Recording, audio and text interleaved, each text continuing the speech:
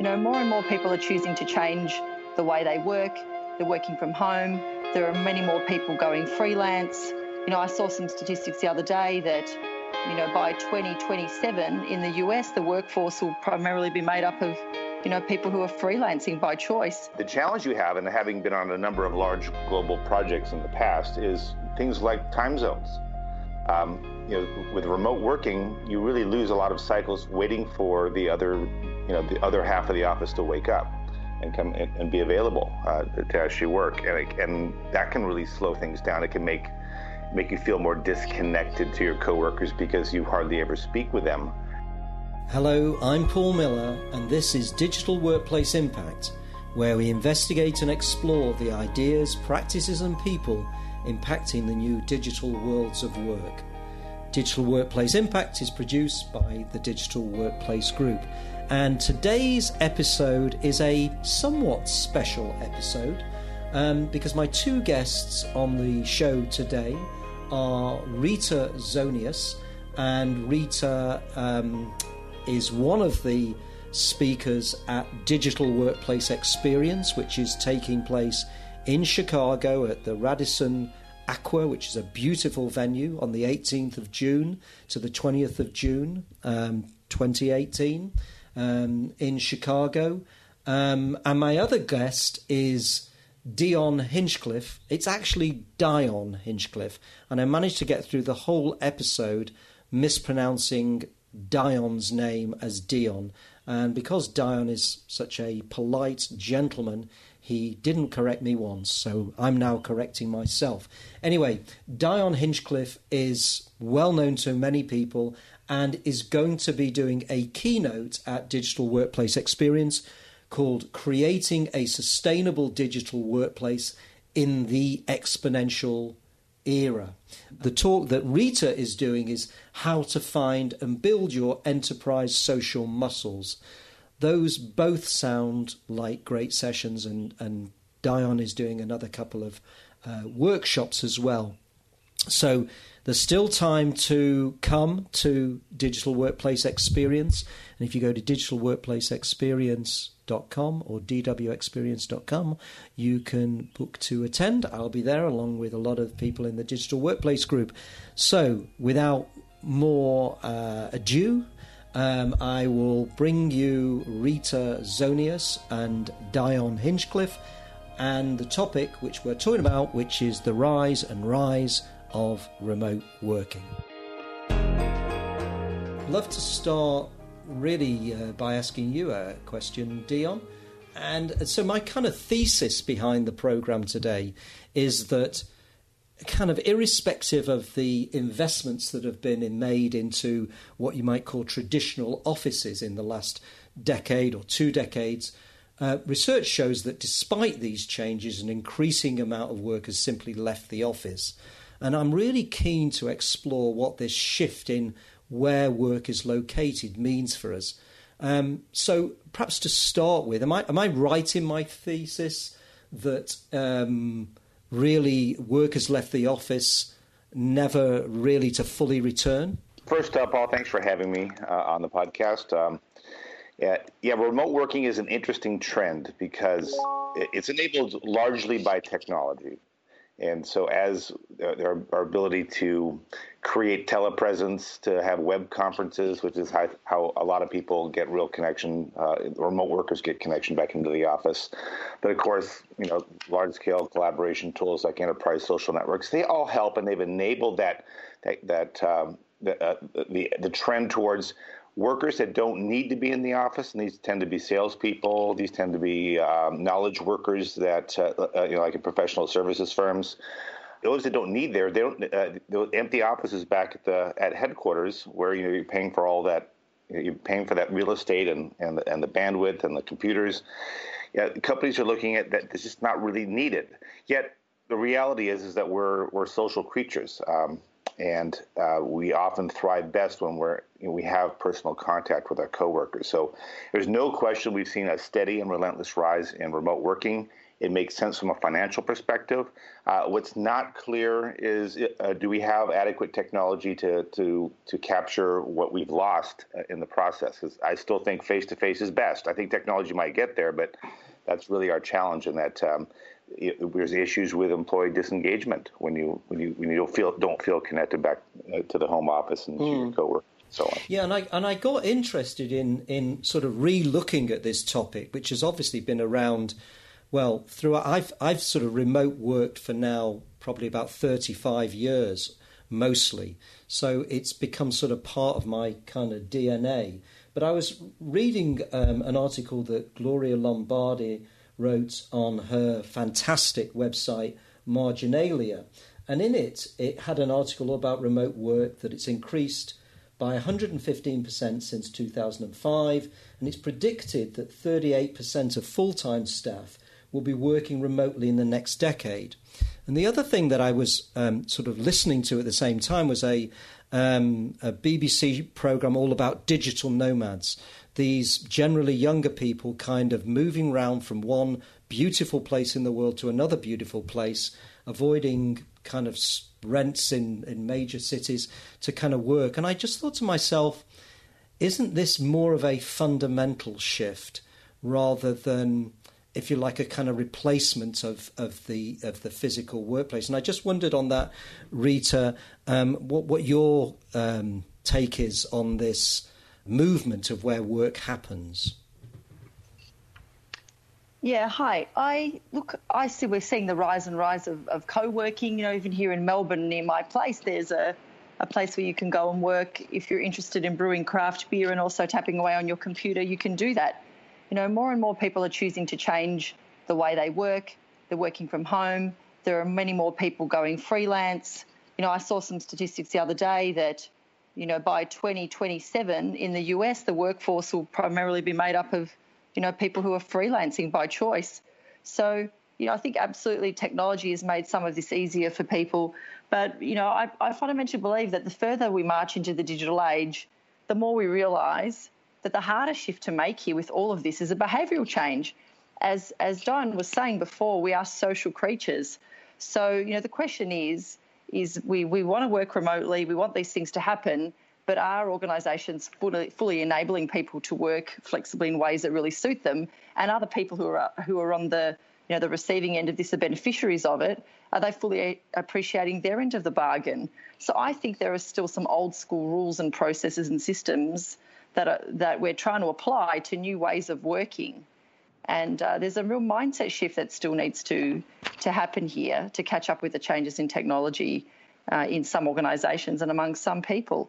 So just as learning to work out loud or to be social in the digital age requires us to form a new habit in the way we get things done, I think people and companies on either side of this remote working equation also have to learn and demonstrate new habits in making remote working more effective, over the longer term. Mm.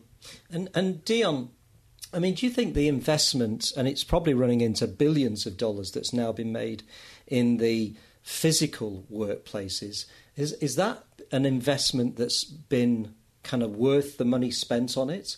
I mean, are there going to be enough people wanting to make full use of those facilities to justify it, do you think? So if you look at large organizations, like companies like Accenture or IBM, even famously Yahoo, have gone back and forth on whether or not remote working is truly as effective as having your staff on site and whether the investment is worth it. And they at various times have concluded it's not worth it. And if you want to attract the best talent, you've got to give them the flexibility. And I think in all the worker surveys of the last few years, we've seen that work-life flexibility tends to top the charts. And you have organizations like ADP, that's the largest payroll processor in the United States. They have tens of thousands of remote workers, and they cite the cultural challenge really being the biggest issue, that a lot of workers haven't learned how to do this, or they don't have home life situations that really make this possible.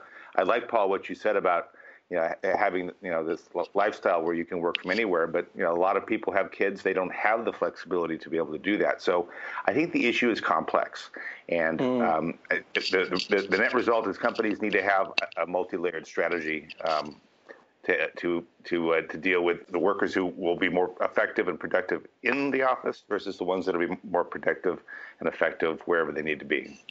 But you're also saying, aren't you, Dion, that actually there's something, and you've referred to it already as well, Rita, that there's something kind of fundamental to human in-person contact that can't be replicated in a virtual world, and therefore physical connection remains sort of fundamental in work. Is that what you're saying? Well, I think so. I think that technology with things like virtual reality will get pretty close. Even high definition video conference rooms, the kind that you see with Cisco and Polycom, get pretty close. It's just the cost investment is quite high. The challenge you have, and having been on a number of large global projects in the past, is things like time zones. With remote working, you really lose a lot of cycles waiting for the other half of the office to wake up and come and be available to actually work, and that can really slow things down. It can make you feel more disconnected to your coworkers because you hardly ever speak with them. Using these technologies, you use mostly asynchronous technologies like email and social networks to communicate with them. So, we have geography problems as well as, I think, culture problems. I think there's also the case of being out of sight and out of mind. I saw a survey published in Harvard Business Review end of last year that looked at how people felt about remote working. And those people who were doing it said that often they didn't feel they were being treated equally. They felt they were left out. They worried about the office politics that were playing out potentially behind their back.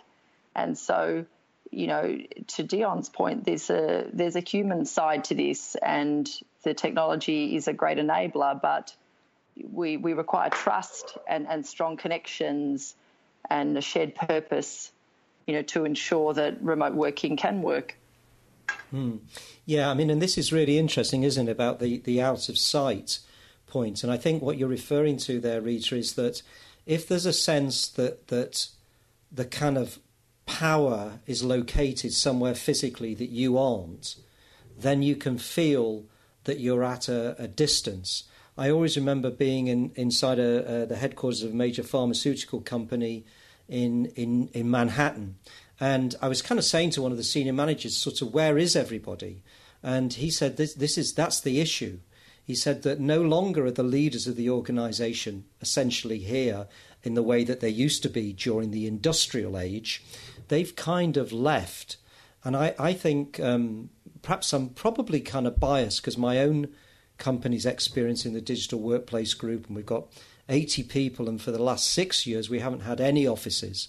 So we used to have an office in New York and one in London, and we closed them down. And because there's nowhere that people aren't, what it's actually done is brought the company much closer together, actually. It's because we do make sure that we meet each other in person quite regularly. And so, but I've sort of, my experience has been, it's almost liberates you from the limitations of having a certain place. And I read a blog post which was called "Why No Office is Better Than Some Office," and it was really about enabling a more equal workplace. But maybe I'm kind of, in a way, getting a bit sort of carried away that there's a fundamental shift happening, because I sort of equate it to the movement from the agricultural age, where people worked in agricultural situations and lived in villages and so on, and then the industrial age, where we moved to warehouses, offices, etc. And now in the digital age, we work wherever we want. But maybe I'm just getting a little bit carried away with this idea. Well, I think that your organization has a background in working effectively using these types of tools, and I think that it's inevitable that much or most of the workplace is going to shift out to what I call the network, to the global systems that connect us all together.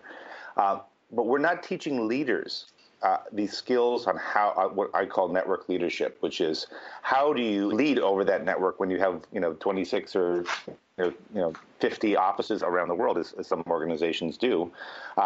You can, if you know how to use these tools to do that. But as many have noted, I think it was the Corporate Executive Board said in their yearly report that number one missing skill in management today is this lack of network leadership, this ability to be able to influence, to guide, to coach, mentor, all these things that we think good leaders should do, but do it effectively to where the workers are moving. And so I think you guys might have the skills, but we're not teaching our executives and managers how to do it yet. Mm.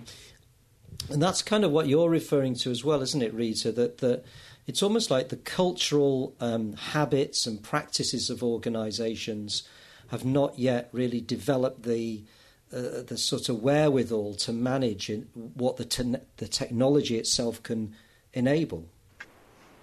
Exactly. So, those leaders that still value presenteeism, and want to see their people sitting outside their office, will struggle here.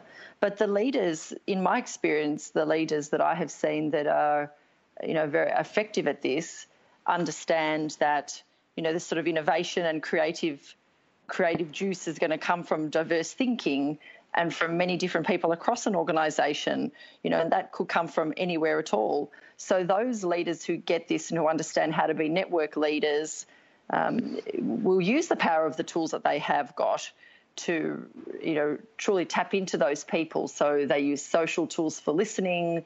They're getting in touch with people at the grassroots of their organisation. The leaders themselves are making the work that they're doing a lot more visible as well. They're genuinely being their authentic selves and telling it like it is as things happen, rather than waiting for some particular time of the month to issue a newsletter because that's what they've always done in the past. So yeah, absolutely. I think network leadership certainly can come from senior people. Network leadership can come from junior people in an organisation as well. Mm-hmm. So, yeah, I think the people who get this appreciate that innovation and that creativity is going to come from anywhere, and then they set themselves up, I guess, to welcome that sort of behaviour in their organisation, and so then that makes people comfortable to contribute. And I suppose I'm kind of thinking that it really takes time to develop, in a way, the skills and capabilities. I mean, management itself was a way of thinking about work that was developed probably about 100 years after the Industrial Revolution, and prior to that, it hadn't existed. I'm not saying it's going to take 100 years during the digital revolution, but it takes time. We can work in a way that requires less and less physical in-person connection. On the other hand, I think what you're both saying is that we don't yet really have the kind of cultural glue and the leadership capabilities. I just wonder, Rita, thinking back to your time at ANZ, whether this was an issue that was kind of coming up for you in your work and trying to manage this kind of tension between people wanting this kind of remote flexibility and the desire to bring people back to the office? Well, what I saw was that indeed in the bank in Australia we worked across multiple geographies and multiple time zones, so that was accepted that we wanted to use these tools to be able to make that connection. But that aside, the things I saw that worked really well were when leaders truly appreciated that they could use these tools to connect. And those leaders who were fearful of,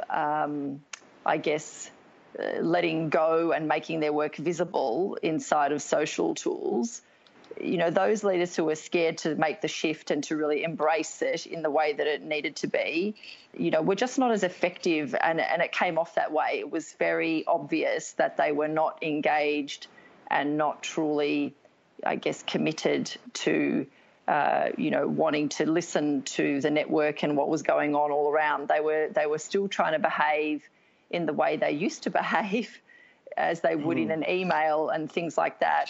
and it just does not come off. It doesn't work once you start to look at these new tools and a new way of working in the digital age.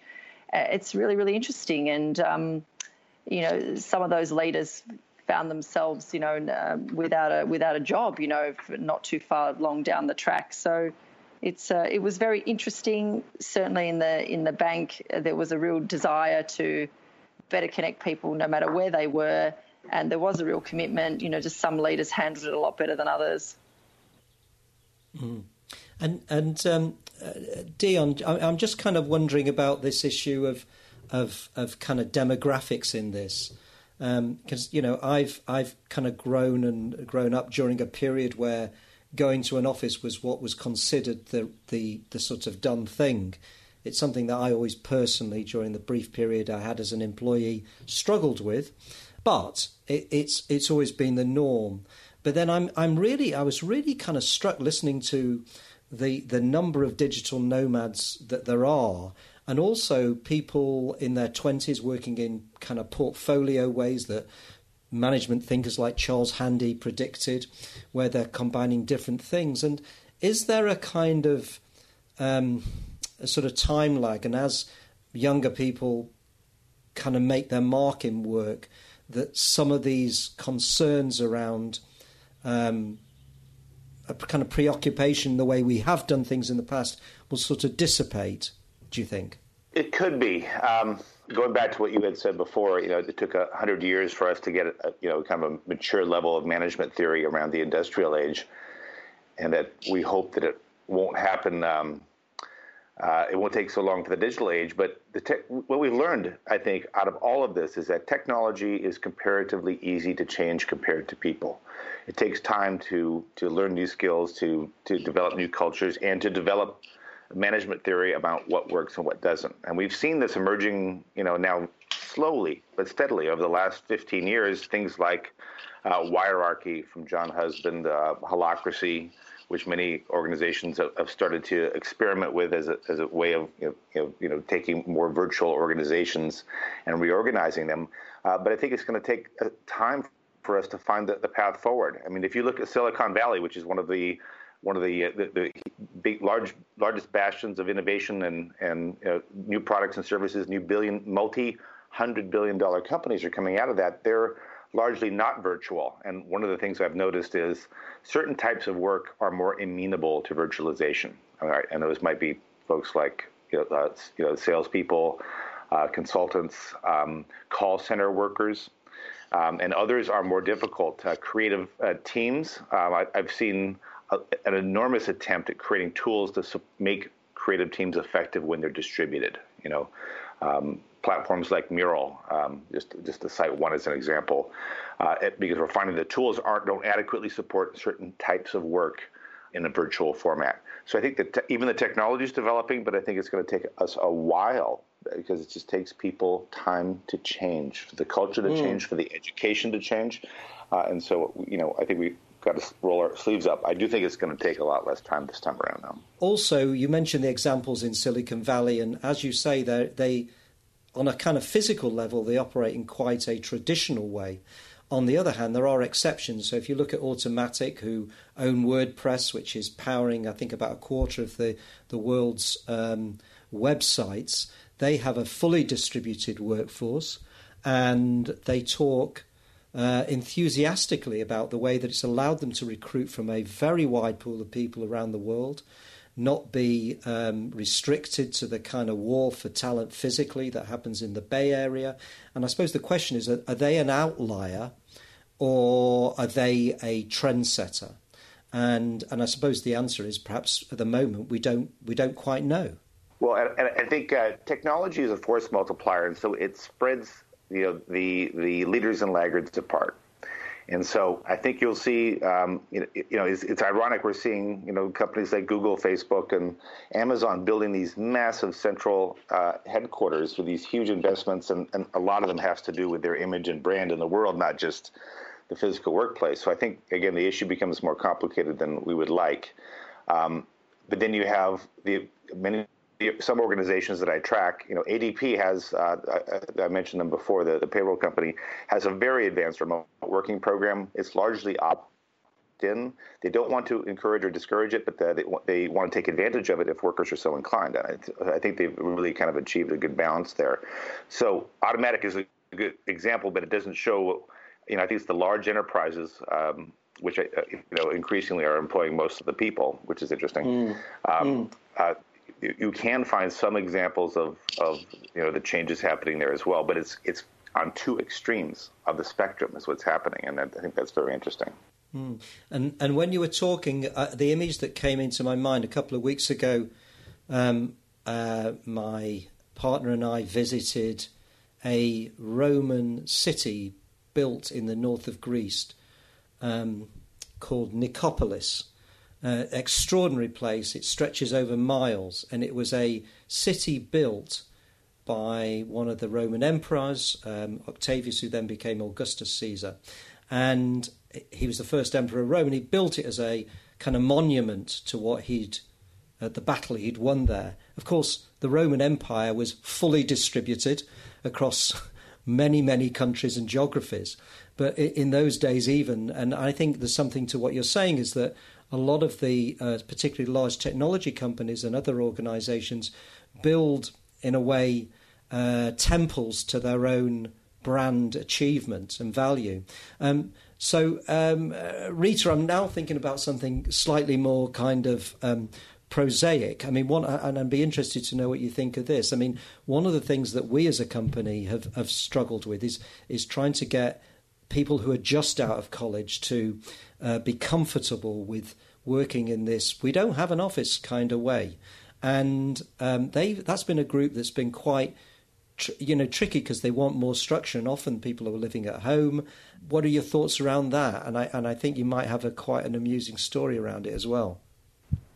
Well, it made me think about the couple, I think they're in New York, with a son who wouldn't leave their home, and I think they sued him eventually to make him leave. Right. So he's 30-something, just wanted to stay at home with mum and dad. So I guess it's a little the same. Maybe suing them is extreme, but at the end of the day, there is we just have to look at the neuroscience too of how working away from a corporate environment and being in a place where you are distracted in other ways, can work. So the neuroscience says we need dopamine to be creative, and the more feel-good dopamine that's released, the more creative that we can be. And maybe it's about having a different conversation with them, about how they can, how they can perhaps get some better ideas than they would otherwise get if they were sitting in one place. So when we're doing things that make us feel relaxed, when we're going for a walk, when we're going for a run, we can have absolutely fantastic ideas. And for some people that might happen in headquarters. It certainly wouldn't happen to me. I have my best ideas often in the dead of night or when I'm driving my car.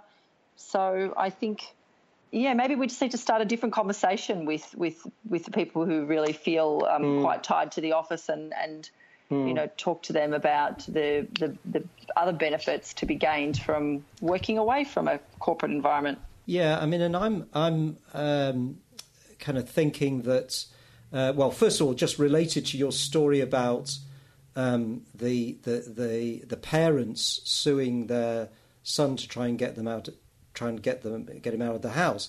There's also a wonderful book that I'd recommend called Property, written by Lionel Shriver, who's the author of the book. I'm not quite getting it right, but we need to talk about Kevin. And in it, one of the stories talks about a son, maybe it's always the boys, who has to leave home, and he then starts to camp in the front garden and then goes on social media to create a campaign talking about how he's being victimised by his parents. Anyway, I like both of these stories, even though they're not really tied to the topic we're talking about. But one of the things I am wondering about, just trying to look at this topic at maybe in a sort of fresh way, if we do think about younger people, and then if we think about the way economies are being created across Africa just using mobile technology. So people who are not physically connecting at all and who can't. And I just wonder whether, because the technology today does allow a level of virtual working that we've never seen ever in human history, whether actually there are sort of deeper, more fundamental shifts in where work is located. Because I think work's always defined by location, from the agricultural age, the industrial age, and now in the virtual age, digital age. And I just wonder whether we're kind of in a way not perhaps seeing some of these deeper patterns and trends that will come out as the decades roll on. The famous saying, William Gibson said, the future is here, it's just unevenly distributed. And the powerful democratizing force of technology, in that it is the cost of it all tends to drop towards free. So you have these massive mobile phone networks being created in Africa. Nearly 3 billion people have mobile devices that have literally thousands of ways to communicate, to the extent that it's actually a challenge to figure out which channel you can actually contact people on. We even had some of this trying to set up this podcast, and so we're all learning. With these, we have these powerful tools. We've never been connected like this before, and it is shaping the way that we work. Everything from crowdsourcing, and micro tasks and virtual freelancing, and there's entire platforms for it now, and a collaborative economy with everything from Uber and Airbnb, which are the poster children for how those types of networks are organized. We are seeing the way business gets done is being reshaped by this technology, and it's happening everywhere, to the extent that it's hard to understand how it's fully happening, because there are so many ways, thousands of channels, hundreds of ways of working. And so we're all learning right now. And it's the most exciting time in history, if you ask me. And we're only just now learning what the possibilities are. So, I think we're in for a wild ride. I think the last 20 years is nothing compared to the next 10. So I was really fascinated last week to see the Community Roundtable release its latest State of Community Management report. So if we just think about what's happening inside of organisations at the moment, it was made me laugh out loud that there's more demand for community management now inside of organisations, as organisations start to realise that this sense of working in a community and connecting that way is a strategic asset. But what they're now seeing is these poor old community managers are being burnt out. They're tired because they're actually being asked to probably do 3 jobs, instead of 1. So, again, this sort of decision-making about our processes and our systems and resourcing has still got a way to go to match, what it is we'd like to happen. So, I thought this sort of example of these poor old burnt-out community managers yes. was a good one. Yeah, no, it is. And I think probably what it brings to mind, and I think it's something that certainly in DWG we've tried to put a lot of attention into, which is creating what I call digital intimacy, which sounds a little bit spooky, but it really just means about trying to connect people in ways that feel valuable and human, even if you're working in a distributed way. So, certainly we as an organisation put a lot of attention into that. And it does mean that you need to have a persistent level of ability for people to physically meet. But Dion, you and I have only met once, quite briefly. So all of our other interactions have been online. I noticed there was a blog post that you and Semple put up quite recently, talking about somebody who he felt very close to, who had died. And I think over a course of 20 years, he'd never physically met this person. And so there's something that is possible in virtual worlds that we value and has value. And I think maybe what we're all kind of saying is that organisations haven't yet collectively got their hands around how to optimise this balance between the physical and the digital. I'm also kind of realising that in this podcast I'm probably coming in with a a bit more of a stronger point of view than I do in a lot of the podcasts, because I do personally fundamentally believe that there's a deep shift happening in where work happens that is reshaping work in ways that I can't see, but I do believe is more than just trying to create the office sort of online. Yeah, well, I think some people in the industry are doing good storytelling, because that's kind of how we've learned, for thousands of years, and the stories of what organizations are doing with digital is exciting in many ways, and we've talked about it in this podcast. But what Rita said was really important. Most organizations don't even know why they need community managers. And one of the biggest challenges is because we're not teaching skills like how to create digital intimacy, how to conduct network leadership. The community managers, the burden is falling on them to educate the community, to build the skills to try and change the whole organization to work more effectively in these channels. And that's a large reason why they're burning out. We're not teaching people. We don't educate them on how to take full advantage of these tools, how to get the value out of them. And we just try and situate them in a way that we hope that they will use them properly and get the most out of them. But we know that we're still in the cave painting days of all of this. And so we're learning, but I think the big component comes back to people, and we will learn. It just, how are we going to get there is still an open question. So, I suppose the other thing is that maybe... we've talked to some extent about some of the downsides. Let's kind of just roll forward, because it feels that, it's 2018, and I think in 2008, the kind of conversation about remote working was somewhat different, but not kind of fundamentally different, perhaps, to the main challenges that we face today. But let's roll forward another 10 years, which is always kind of good fun to do. So the AI starts to arrive, the virtual reality starts to arrive. We start to get a far more, in a way, convincing experience online. Rita, what do you sort of envisage for that period, and what will the kind of benefits potentially of that scenario be? Yeah, I still believe that no matter how far the technology goes and how often it changes, that we are dealing with people and they are generally fearful of change. So even trying to explain to people why they should work out loud and be social can be a real challenge in some organisations. So I think the technology will advance and some people will manage, but I think it's still quite a challenging road for many organisations and their people to travel. And I think there will always be an element of a fear of change, sort of colouring this whole movement, really. I don't think that will ever go away. So to me, it's still really important that we don't get carried away too much by the bells and whistles, but that we mustn't forget about the human side and building the capability in our people to be able to manage when the technology is changing.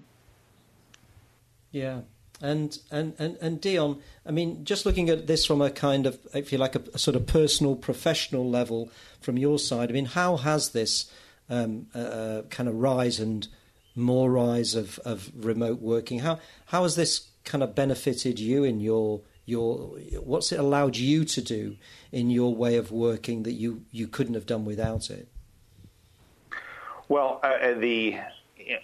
in terms of my ability to spread ideas, there's no question that the social media, the digital world, online broadcasting, online video have made it so easy for anyone to take an interesting concept, a story, and transmit it around the world at essentially no cost. And that's been a tremendous benefit to me professionally and personally, is that ability to do that. And I think many others have discovered that same power, and not enough have discovered it or taking advantage of it, which I think is the challenge. But that's given me a quite quite the benefit in terms of my ability to try and change the world, to try and help coach and guide, from my perspective. And there's been nothing like it, I think, ever before.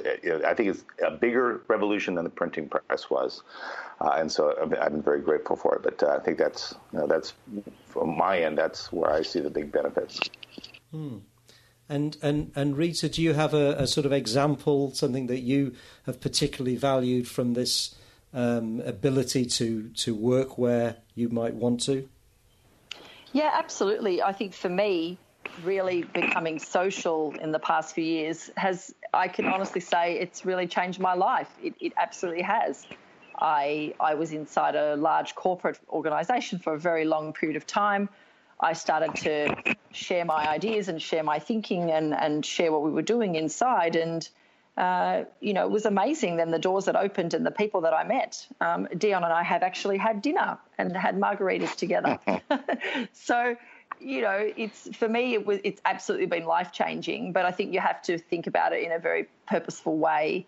And, I think where people have got a clear idea of how they want to harness these new technologies that are available, it can do amazing things, and it's also a lot of fun as well. Yeah, I do kind of wonder whether organisations are sort of not utilising the real potential here, because as we've all said, there are so many cultural leadership obstacles and habits and patterns, but actually the way that technology can liberate work and the way that it can enable work for organisations is really kind of tremendous. And I suppose just as you spoke, very passionately, Rita, about the importance of, the human being. And I think one of the things I think we really need to do is think about the importance of the human being in virtual worlds as well as physical worlds.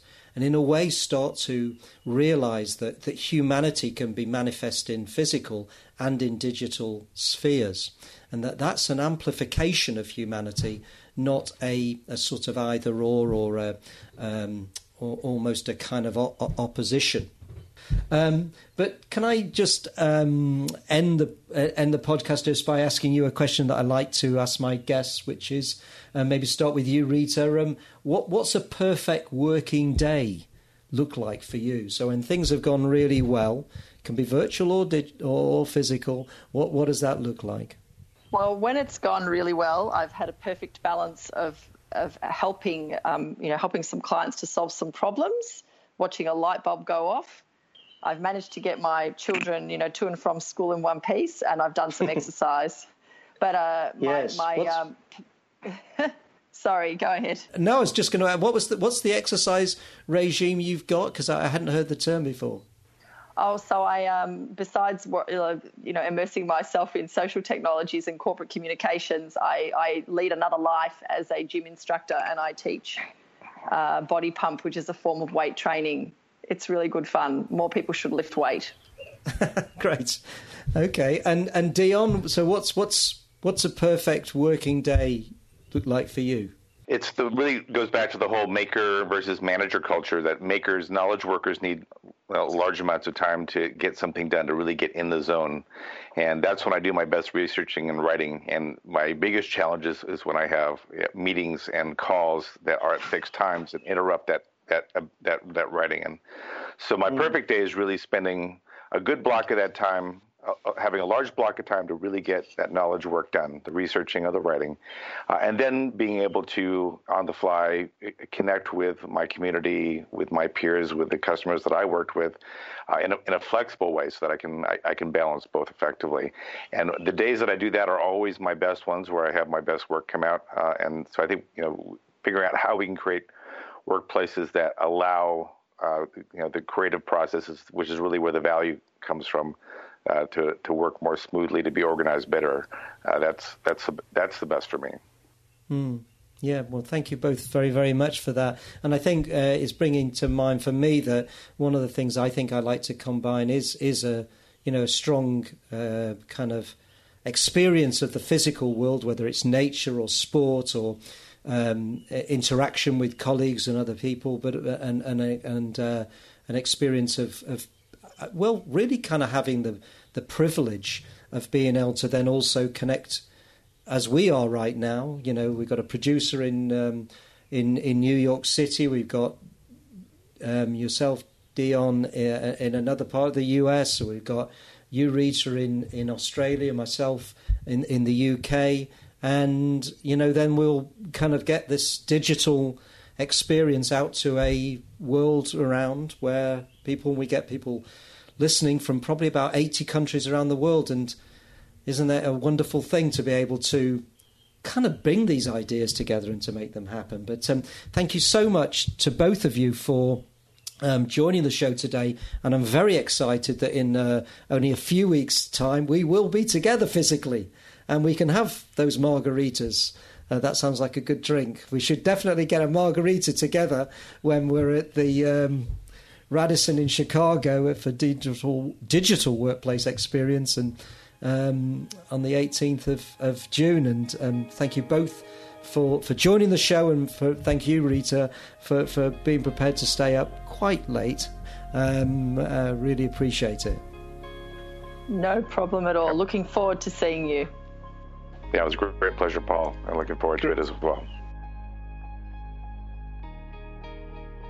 Digital Workplace Impact is produced by the Digital Workplace Group, a strategic partner and boutique consultancy supporting more than 100 leading businesses and public institutions to advance their intranets and broader digital workplaces through benchmarking, research and practitioner expertise.